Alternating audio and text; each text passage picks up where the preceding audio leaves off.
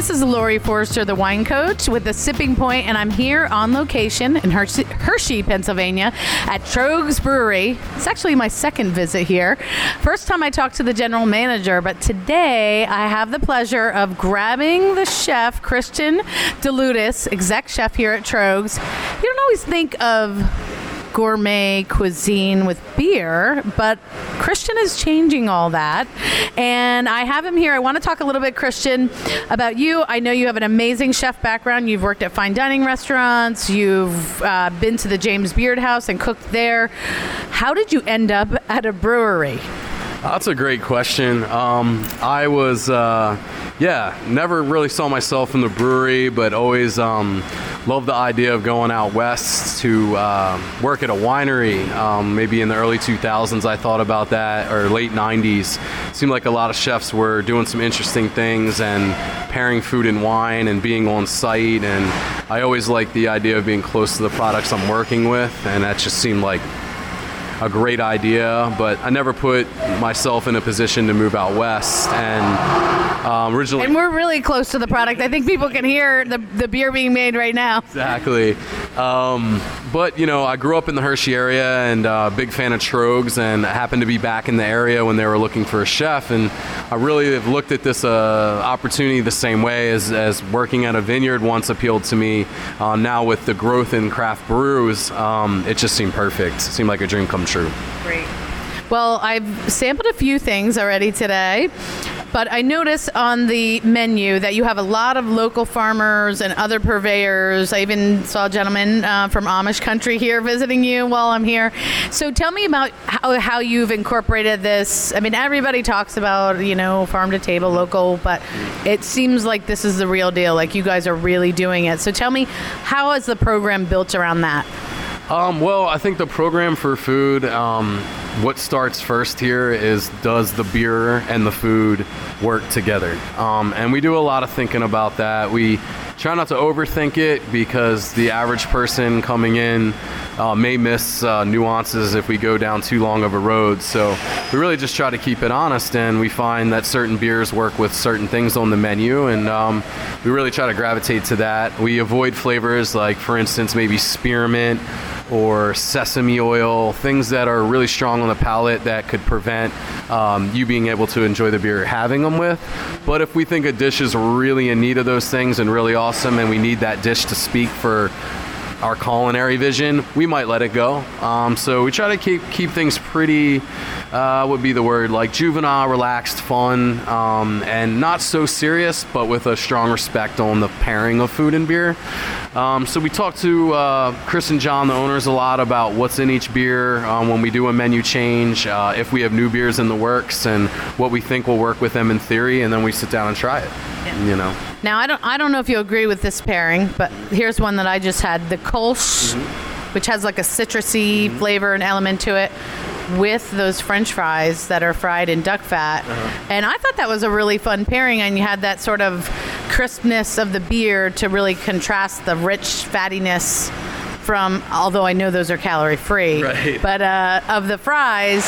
Are you looking to do some of that contrasting? Oh, totally. And I think beer has an advantage over some spirits or wine in some regard because of carbonation. Carbonation does a lot of things. I mean, a lot of people saw chefs in the early 2000s, mid 2000s, and even still today doing sauces with foams, and made it look like cat vomit on a plate. But actually those small bubbles, they kind of wake up your taste buds. So in carbonation in beers, it's the same thing. They can make things seem lighter. They can introduce them sporadically across your tongue all at once in little explosions. So when you're eating something that's oil-based, like a French fry or even our rosemary brown butter popcorn, having that beer, especially like a Kolsch, which is going to be a lighter beer, a crisper beer, more old world European, you're going to have that exact contrast that you're talking about. So I definitely find contrast to be the easier, a really hoppy beer with something really fatty like duck confit or a fatty pork dish. And then we also have a lot of fun with, say, doing something like Troegenator, which is going to be stronger in its malt build than hop, and higher in sugar content. So that was something like a root vegetable, like a parsnip puree with maybe some malted some powdered malt in it, and working together, bringing the two together, flavors together, complementary is a lot of fun. So we see a strong gravitation to the contrast because it seems to work easy, and I would say the warmer months and the complementary flavors seem to work better in the cooler months. For me, from a chef's perspective, seasonality.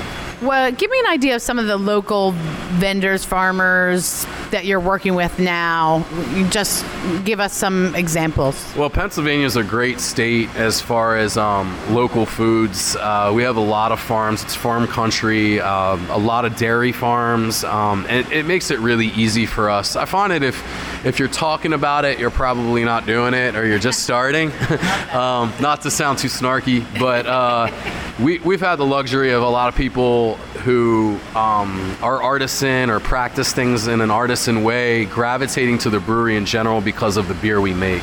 It has that kind of appeal to it. It appeals to the artists and people that work with their hands in food or spirits. So they've kind of come to us, which is really nice, and they've already been fans of the beer. So it seems like a very natural development for us. They kind of stop by the brewery. And a good example of that would be Rosetta Beef out of Northern Maryland. They raise grass-fed beef, but they come to us because they take our spent grain that's left over from the brewing process, and then they go back and feed it to their cows, and we get the cows back. So it's just a natural harmony that makes sense. It goes beyond just saying farm to table, and it becomes this full cycle, environmentally friendly and tasty good process. It's completely sustainable. So we try to work that way as much as possible. We have some other relationships that mirror that with Wort that goes to a local bakery. We do bake a lot of our things in-house, but we work with a woman named Sandy who bakes bread locally, and she'll take spent grain from the brewery and wort from the brewery that's left over from the process, and that's the stuff that we really like because it begins to tell this story of who we are and how responsible we try to be with what we're building and growing into. So. That's cool. I love that. And sustainability, a huge topic in the wine world too, of course. So give the folks that are listening a little sampling of what's on your menu. I mean, I mentioned a few things, but, what are the really fun, innovative things that they're going to see here? I mean, you call it a snack bar, but it's really more than like nachos and, it's not that. But, exactly, right? You remember that. But it's really casual food, but at a high level. So give us an example. Well, yeah, that's been the challenge. I think we're in year 3 now, and I'm really finally starting to feel I have a bit of a grasp on the concept. There's a reason why a lot of people aren't doing food at a super high quality from scratch in a fast casual setting, because it's nearly impossible. And I can tell you because I do it day to day. What makes it possible is the team. I have an incredible group of people. I know that sounds cliche, but truly there's just some magic that we were lucky enough to get a hold of. And I think what we're doing is we're trying to eliminate steps that are unnecessary, and we're focusing on what matters in a dish, eliminating kind of the silver tongue and the foo-foo that can dance around some of the fine dining, which I love and sometimes miss.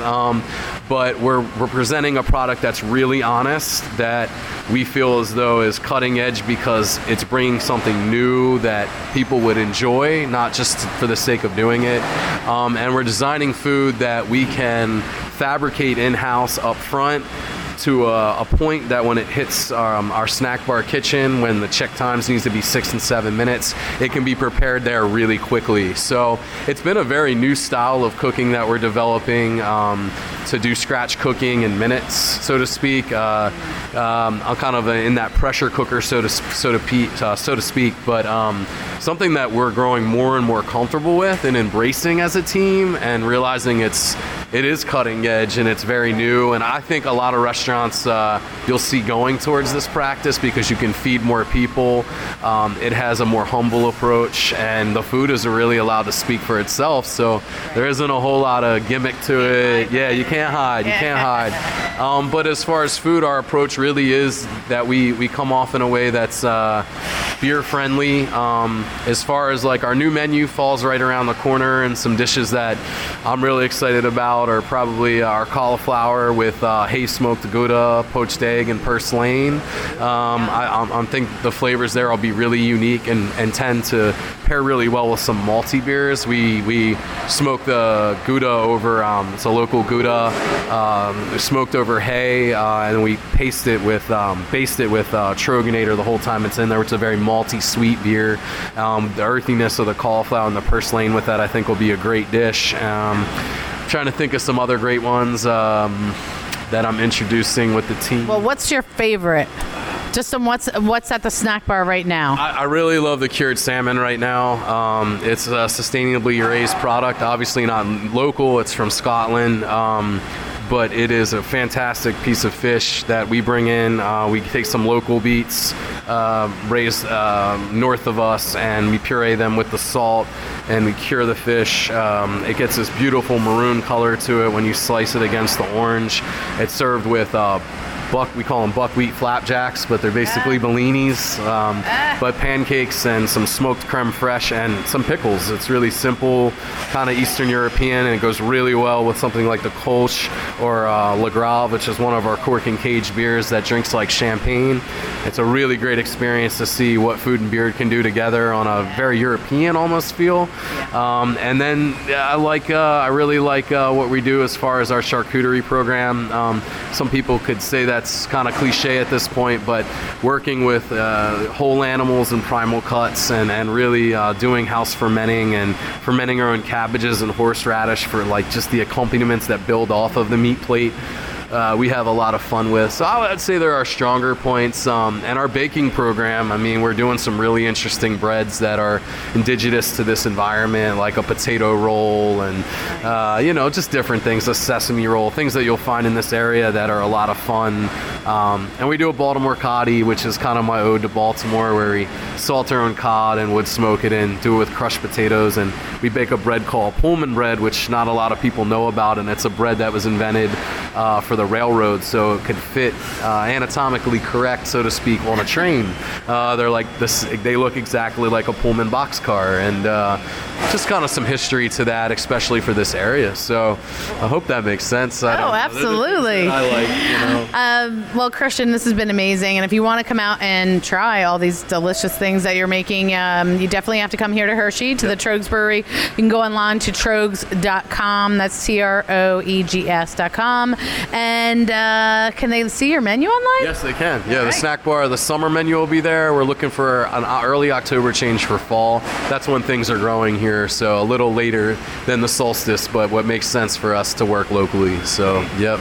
Well, I know you have a crowd in there waiting for some more food, so thank you so much for your time and being on the Sipping Point. Cheers. My pleasure. Thanks, Lori. Cheers.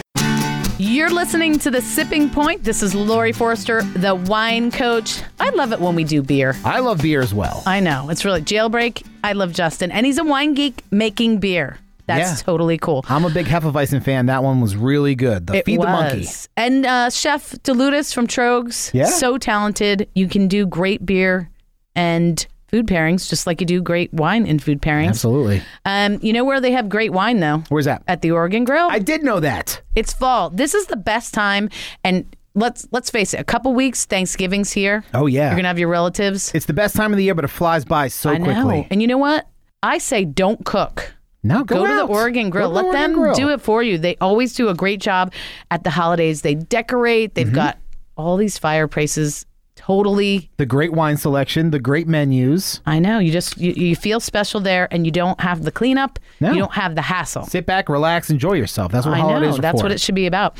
Call the Oregon Grill at 410-771-0505 or go to theoregongrill.com. Next week, we'll be back to explore the recipe for a delicious life. Special thanks, as always, to our sponsors, Sheehy Lexus of Annapolis, the Oregon Grill, and Wine World.